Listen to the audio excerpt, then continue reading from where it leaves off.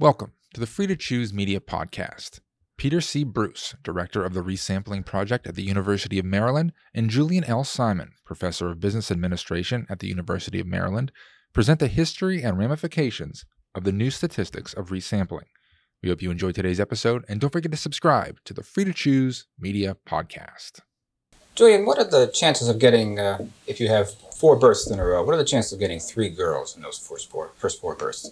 Well, let's imagine ourselves in a classroom of people, anywhere from graduate students at Stanford to a bunch of seventh graders. And we throw that question at them. And the first thing that happens is somebody begins to scratch a formula. And we look at that formula, it's clearly wrong. So I then say to them, but what's the answer? What are the chances of getting 3 girls in the first 4 births? Well, what do people say when you ask them that? Well, they'll just sit there and numb for a while. And then I'll say to them, I'll tell you what, see that door over there? In 1 hour, somebody is going to come through that door, and if we can come up with a pretty good answer, that person is going to give us $1,000 for the biggest class party you ever saw. They still numb, or are they? Well, now they begin to start thinking. And somebody says, oh, let's go out and have 4 kids. Well, that's a wonderful first step. It's an experimental approach to the problem which says, let's go out and get some data. That's good scientific thinking. But then somebody else says, wait a minute, he's coming through the door in an hour. It's going to take us longer than that to have 4 kids. So somebody else may say, why don't we go out and take a sample, take a survey of families that have 4 kids and see what proportion of them have exactly 3 girls. Now, these are things that have been suggested by the students, right? These are not words you're putting into their mouths? No. This comes right out of them, spontaneously. And you frequently get the same responses from different groups of students? Give me a chance for a second. And we do. But to some extent, we draw these things out of people because we've learned that frequently they do come out this way. So somebody else says, let's go out and get a sample of a survey of a bunch of families who have 4 kids. Well, that's very good also. That's even better scientific thinking. It puts these people on the right road to important statistical procedures, which means get some data. But that's still going to take us some time. So I say, is there something else we can do? Wonderful though that is there something we can do here? And sooner or later, somebody is going to say, let's flip a coin. And I said, well, why flip a coin? And that person says, well, isn't having a boy or a girl kind of like flipping a coin? And somebody else says, but wait a minute, aren't more boys born than girls? That's true, 106 boys to 106 girls. So is a coin a good approximation to the birth of a boy or a girl? Terrific question. So we've got to go back and ask, what is our purpose? So important in all statistical investigation. So we say, what does that person who's coming through the door want to know? In fact, that's probably where we should have started. Probably. That's absolutely. We probably should have started there by asking that person, why do you want to know? What's your purpose? Let's assume the purpose of that person is to make baby clothes. He wants to know how many sets of 3 should he make? So therefore, would 50-50 be a good enough approximation to 106 to 100? Yes. So get that person up here. Come on up here. You do it. That person gets up here and says, okay, everybody get out a coin and flip it 4 times. And somebody else says, but wait a minute. Don't we want to flip 4 coins once? Well, what would you do about that, Peter? At that point, what would you say? Is there any difference between those 2 things? How can we find out? Try them both, I guess. Try them both, exactly. So you play the class now, I'll play the class later for you. So we do it. We flip 4 coins once. And the class, if we have 50 people there, we have some estimate of the proportion of those families who have 3 girls, and exactly 3 girls and the 4 children. Terrific. But somebody else says, wait a minute, if we did this again, would we get exactly the same result? So what's the answer to that? Again. Try it again. A refrain that you'll keep hearing, I guess. It's a refrain we keep hearing.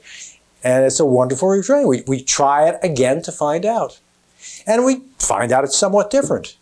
But we see that it's in the same general general ballpark, so we are onto something. We've got a good method here. At that point, what happens? Peter, you trot out that very fast coin flipper, don't you? What do you do about it then? Well, what's a fast coin flipper this day and age is a computer, but it's very easy to go from flipping it once to flipping it 4 times to flipping it 50 times, and it's even easier on the computer, so we do that in class. And the best thing about going to the computer is that students will have tried it out and then can understand exactly what it is that the computer is doing for them. Right, they can see the connection between the actual flipping operations with their hand and modeling exactly the same thing on the computer. So we then produce a first-rate estimate of the probability of getting 3 girls and 4 children. Simply by doing it again and again and again. And selecting the proper model to estimate the probability. Now, we've gone to a very specific question here. We've started right out with a nuts and bolts question. But this one is illustrative of our entire method of resampling. We should say, by the way, that we are talking about the new statistics, the statistics of resampling that does all problems in probability and statistics without any formulae, without any tables, without anything that you cannot understand immediately, whether you're a 7th grader or a graduate student at Stanford. That's right. You may have missed, if you've been going over this procedure, that nowhere in there does there come any sort of mathematical formula to solve the problem, and yet we get an answer.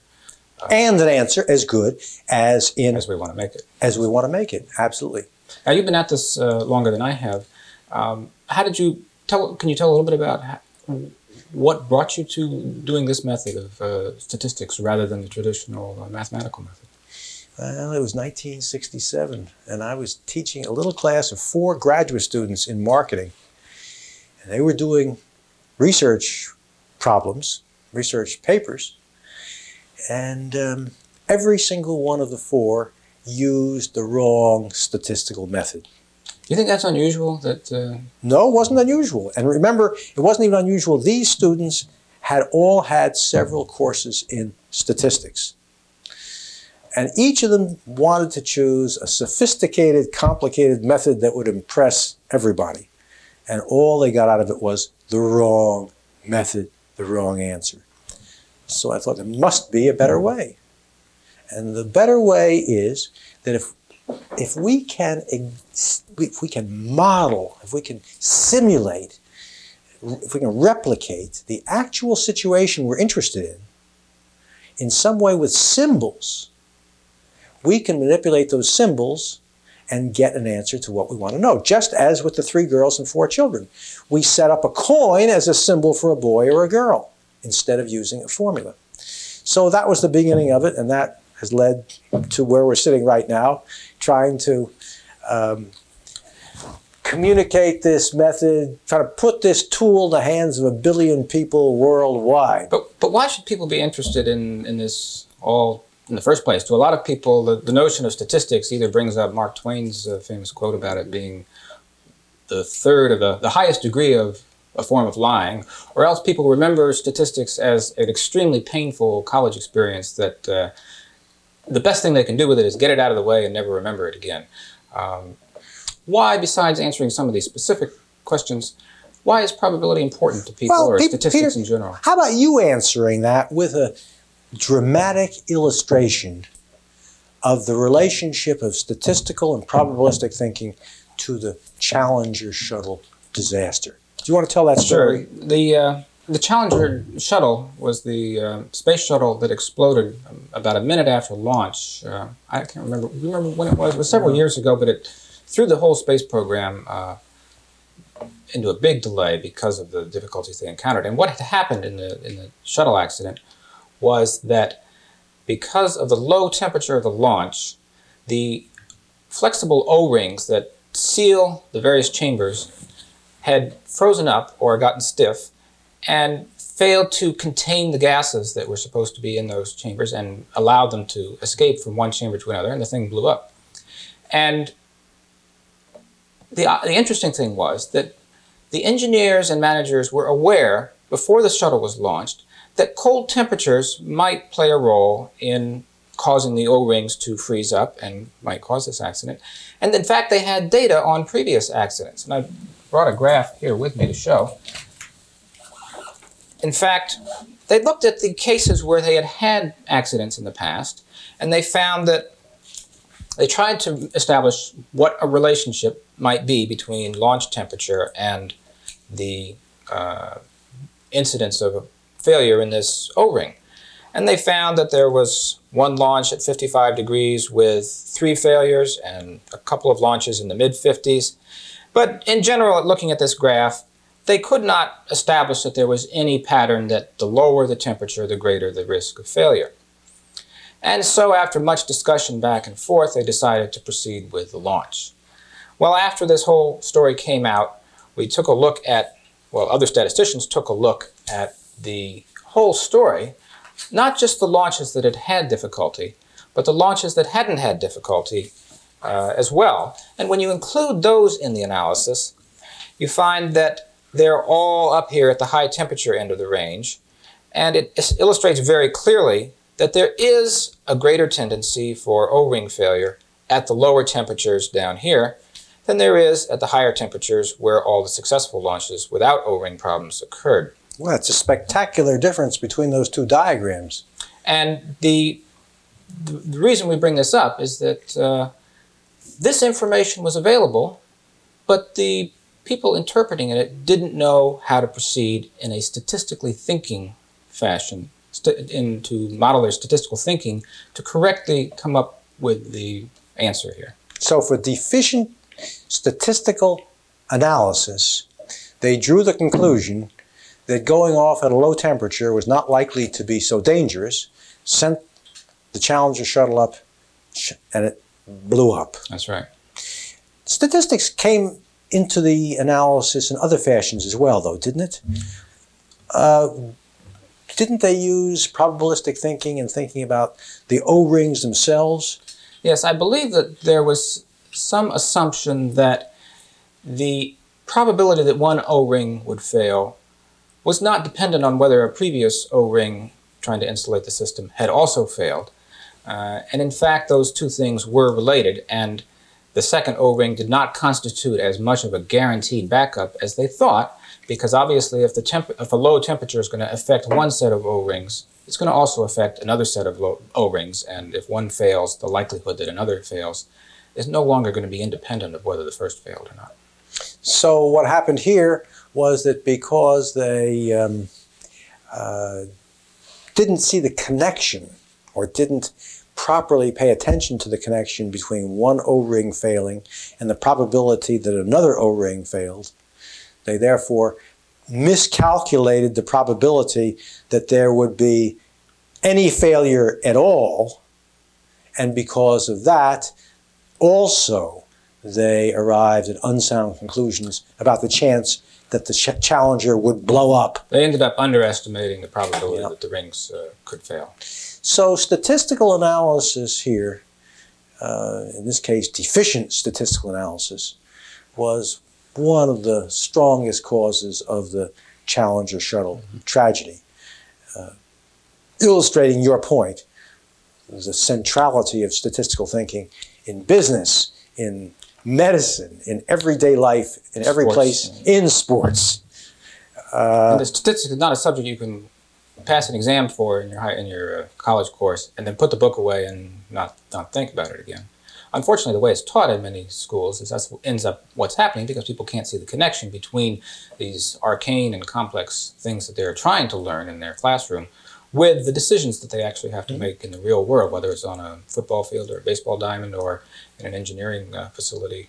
And here, of course, is one of the great contributions of resampling, the new statistics, that each person begins their statistical analysis right from the foundations by modeling as closely as possible the real situation out there without formulas coming into it, without the hope and the prayer that some formula you learned in school or that you find in a book is the right formula.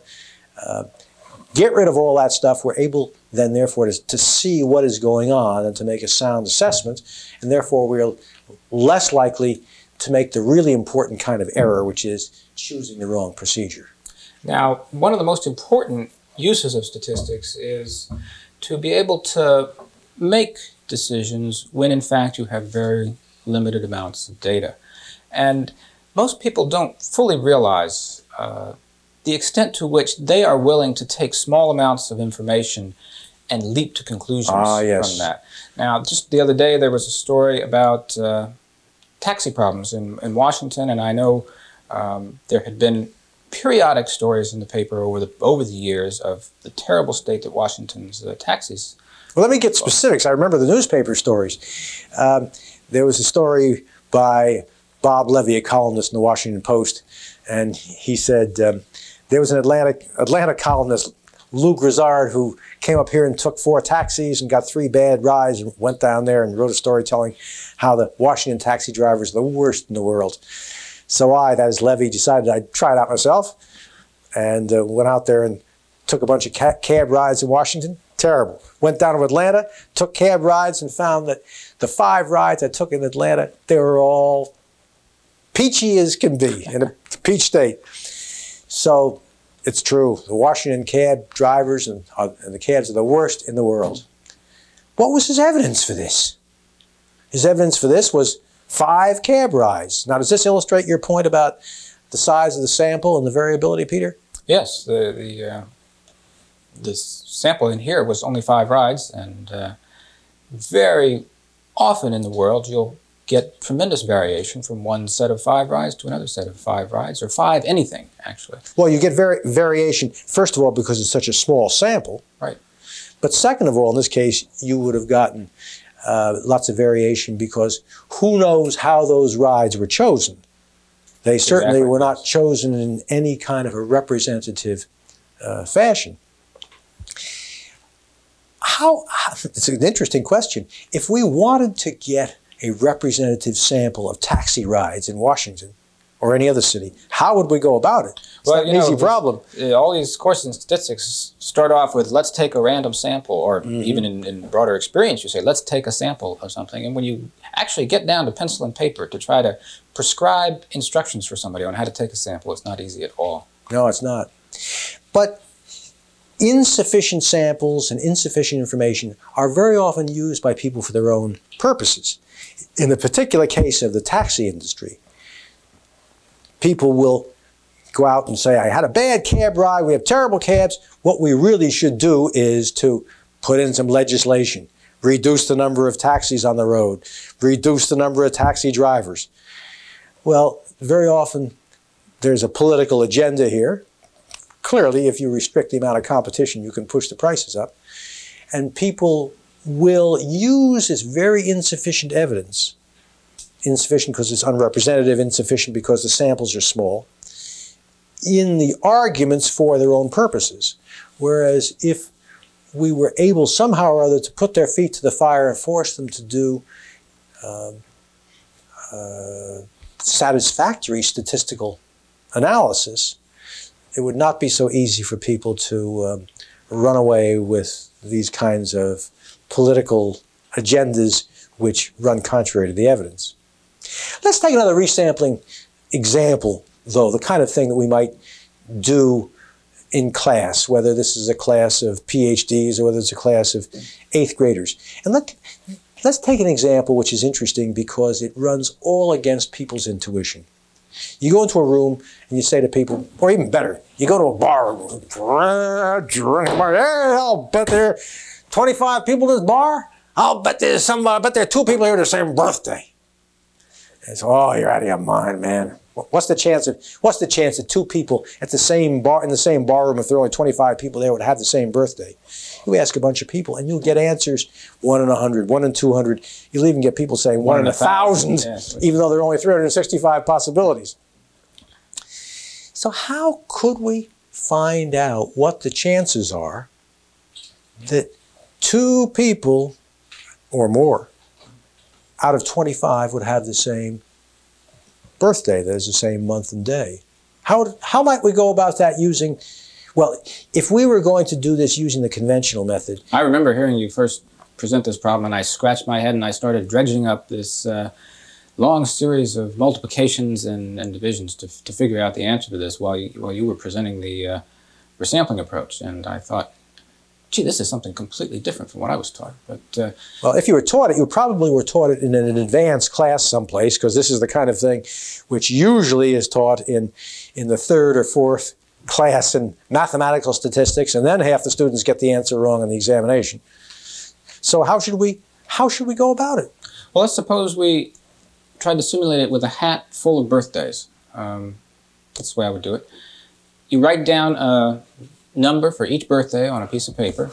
1 through, you could write January 1, January 2, but an easier way to do it would be to write 1, 2, 3, on up through 365. We're not doing leap year here. Put all the birthdays in a hat, and then we're just going to take a sample, because that's the basis of this new approach in statistics, is to resample. Take a sample from the hat of birthdays. And how many people were in the bar? 25 people in the bar. There were 25 people in the bar, so we got to take 25 birthdays from the hat. Wait, let's go back over this again. You say we're going to take a hat here and throw 365 pieces of paper into the hat. Exactly, sir. Each one with a number from 1 to 365 to correspond to the 365 days in a year. That's right. So that there's 365 birthdays in this hat. And then I'm going to take a sample from the hat of 25 birthdays. So why 25? Well, that's how many people were in the bar. Okay. So we got to keep in mind what the original situation was. Let me be clear on what you're going to do here, Peter. You're going to take out one and put it over here, take out another one and put it out here. How are we ever going to get two people with the same birthday if we take them out like that? If you did that, you'd end up with 25 different numbers, and you'd never get. So what are we going to do? That's not the way it is in the bar, because after you pick one person in the bar and you go to the person next to him, that person next to him is allowed to have that first guy's birthday. Okay. So in order to duplicate that situation, we got to put the numbers back in the hat. Okay. So you take one out and then you put it back in. But you got to write it down first, because otherwise you don't remember what it is. You write it down until you have accumulated 25 of these birthdays that you have sampled out of the hat. And we still have 365 numbers in the hat each time. Exactly. Right. Okay.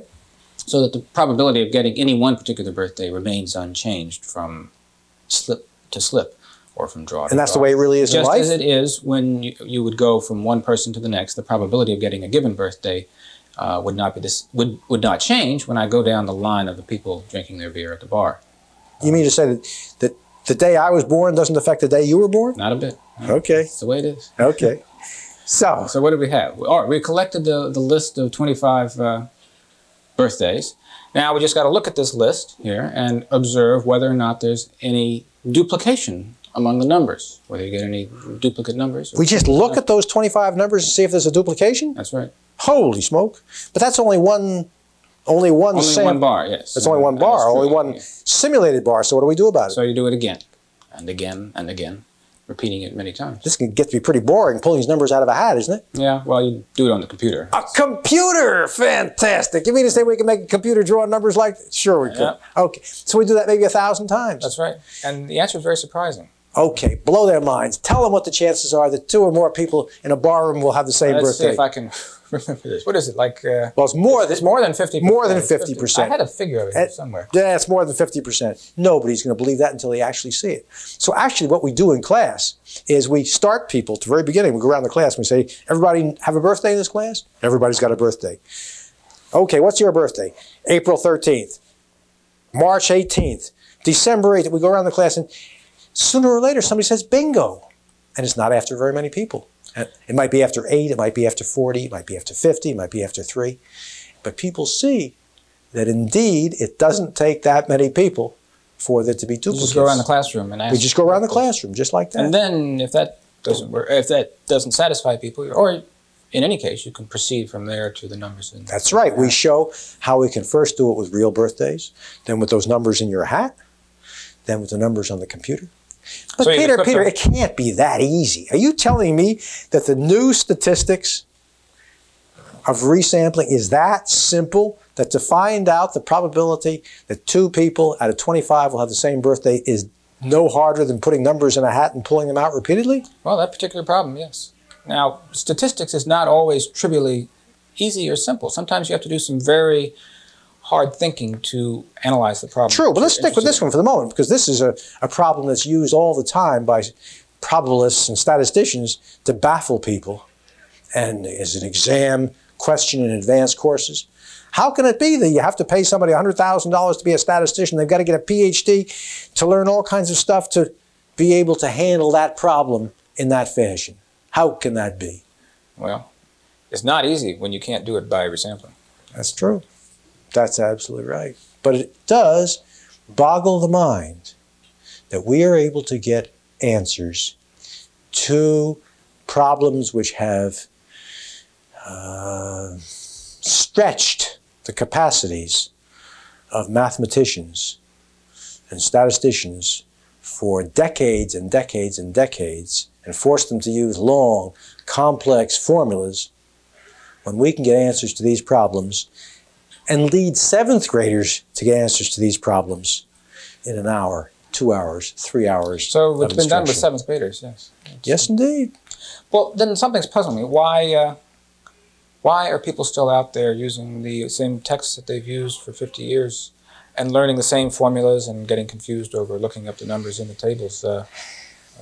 Well, Peter, the question about why people who don't adopt better new ideas is a very difficult one, and it's not one that we're going to answer in this short video session. We should note, though, lest anybody get the idea that they're hearing entirely new and different ideas from us in this program, that over the past 15 years, the basic ideas of resampling have taken the world of mathematical statistics by storm worldwide, and that resampling is now the hottest new idea in statistics and probability all over the world. What's really new is that we are trying to bring these ideas back from the frontiers of mathematical statistics and put them in the hands of people who need to do statistics day by day as the tool of first resort, and to give these tools to students so they're not turned off by statistics for life, but instead are able to take advantage of this powerful new device. But it is very important that our hearers understand that everything we're talking about, the new statistics now, is perfectly well grounded theoretically, perfectly well accepted by mathematical statisticians of all kinds now, though they themselves prefer to work on the esoteric new developments in it rather than on the basic foundations of how it can be used as a tool of first resort in daily life, business, medicine, personal life, what have you. That's true. Because it's a powerful and extremely flexible tool, it has caught the imagination of the researchers for those problems for which the conventional mathematical methods, which they know very well by now, are not suited, so that its first application has been in those frontier areas. Yes, that's the history, actually. But can it effectively be used in the classroom? You did some studies some time ago of... Before I answer that, though, Peter, let me pick up on what you're just saying about the history. The history of resampling goes back to World War II and to what were known as Monte Carlo studies. Picking up that label from the casino at Monte Carlo because they're like lotteries in a way. And when the operations researchers in the Army and the Air Force in World War II and afterwards were not able to arrive at answers to some difficult probabilistic problems with formulas, they instead turned to simulation methods. And that was the intellectual genesis of this new method. But you ask, do we have proof that this method works not just at the frontiers of knowledge, but also as an everyday tool? We sure do. We have PhD theses done in the 1970s even, before we had the advantage of the computer. We published these studies in the American Mathematical Monthly, the mainline #1 mathematics journal, showing in controlled experiments how the same teacher teaching both conventional methods and resampling methods, the resampling class will get more problems correct, will like it much better. So we had those controlled experiments then. We have now had classes using these methods in middle schools, and in high schools, and in junior colleges, and in the Yeshiva Medical School you were showing me last week. I think it was. And in Stanford Graduate School, we just got those marvelous evaluations showing how, in fact, the students, graduate students at Stanford are saying, this is the way the statistics should be taught. So yes, we have rock solid scientific proof that this method works, at first in the sense that people get the right answers to the problems that are on their agendas, and it works in the sense that people are drawn to it rather than turned away from it. What do you say to those teachers who say, well, this is a nice illustration, or these little demonstrations we have of resampling and simulating the answer, say, to the birthday problem. Those are good illustrations for a classroom, but they're not the real mathematics of going out and getting a true mathematical answer. And I know that teachers sometimes, if they don't say it, they may think that way. Yes. If you're not doing the heavy lifting of the mathematics, for some reason you're not getting a good answer. That's right. We're not suffering. We simply walk right around all that suffering. The suffering of the mathematics. Of the mathematics, because it is unnecessary. This is a real problem. People who are brought up to do formulas don't give up their formulas so fast, unfortunately. People who have an old method never give up the old method very fast. The people who did hand looming, hand weaving, didn't give up their hand looms without a struggle when the power loom came along. People who had horses and buggies didn't give up their horses so fast when the automobile came along. So yeah, we have very human problems here in trying to get this tool into use and into classrooms. And it's like pulling teeth, and as the key you know. criterion you have to really look at are whether it gets the job done that you want to get done, not anything else. But Number one, whether it gets the job done in terms of right answers. Right. But also gets the job done in terms of people understanding it and enjoying it so they want to use it. That's right. Whereas we have millions of college students who've been so turned off statistics that they think of it like a fraternity paddling. The second they leave the course and close their book, forever, goodbye. And that's a terrible loss, because statistics is one of the most powerful tools for good thinking available to humanity. Same thing is true in business. When Deming tried to introduce the statistical methods here in the United States, must be almost 3 decades now, it didn't take. It was like water off a duck's back, and he went to Japan, and it did take there, and you see some of the results in their industry. It's tough, but again, let's just say it again and again, that the new statistics of resampling, which handles all problems in statistics and probability without formulas, without tables, without anything that you can't understand, but instead handles all problems by making a set of symbols as alike the real life situation you're interested in as possible, and then doing experiments with those symbols. That this method is, first of all, is theoretically impeccable by now. Second of all, it gets you answers which, in terms of exactitude, are as exact and as correct as you want to make them. Third of all, what's most important is you get the right answer rather than the wrong answer, because you're not using the wrong formula. And fourth of all, because people are drawn to the method. They enjoy it, actually. They enjoy it. They enjoy it. What else do we want to tell people today? Well, we've covered some of the history, and you've just talked about the scope of resampling as being all-inclusive, and that's because the treatment works for any problem in which you can specify the model that you're interested in. And we talked about how it's worked in the classroom, that students by an 80% to 20% margin say they would recommend this to others. Students where? Well, students at all levels, from graduate school down to 7th grade, from secondary schools to Stanford to St. John's University here in the UK. We've had a lot of experience by now that we can say with a fair amount of confidence that it does work in the classroom, and that students not only perform better, but they enjoy it more, and they also are more willing and inclined to be involved in statistics in the future, which is a very important test because we can't simply judge them on the basis of how well they do on a particular exam at the end of the course and then go on to forget about it. We also want to test them with real-life examples with real data, and not just pretend examples where they say the mean of something is such and such and the standard deviation is such and such. What's the something or other? We want to say, here's a real set of data. How would you think about them? How about another example, by the way? How about if you are a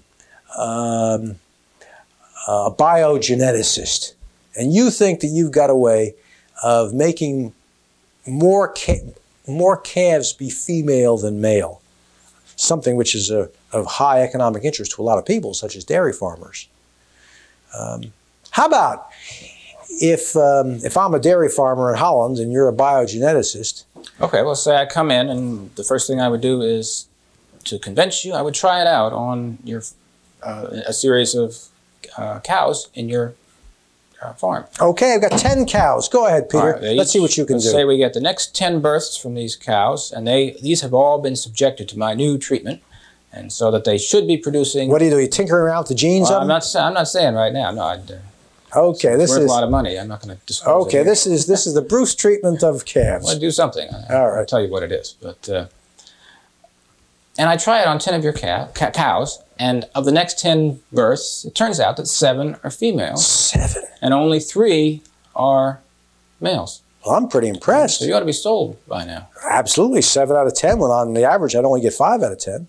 That's right. And so you Should I bet the whole farm on that? It's going to cost you $500,000. Okay.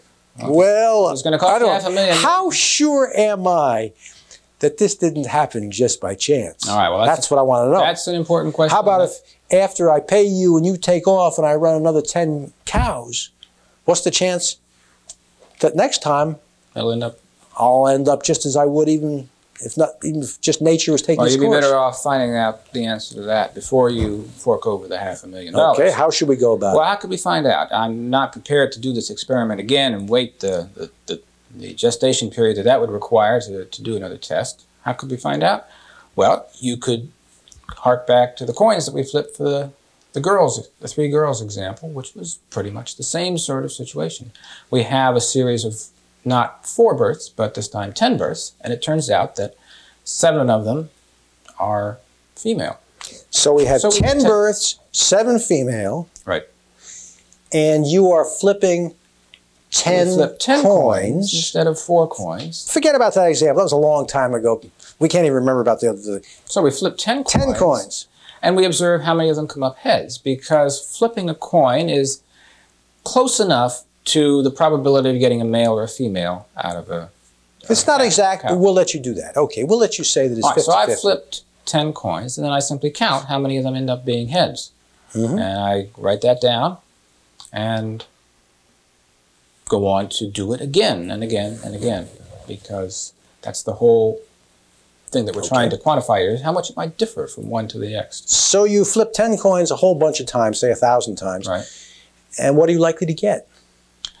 Well, you're likely to find out that getting 7 heads is not all that unusual. How unusual would you say? Well, Do you know? I had it calculated out, but my guess would be 20-30% of the time we're going to get 7 heads. So you're saying 20-30% of the time we might get 7 females, even if the genetic treatment has no effect at all. The guy could come in with just put a sprig of alcohol on the cow's nose and proceed on. And so what you're saying, if I understand you, Peter, is that I shouldn't be terribly convinced that this treatment really works because you've run this statistical test using the resampling method and showing that it's not very unusual for us to get 7 out of 10 female calves just by chance. That's right. We have examined. So we had better either do this experiment again and again and again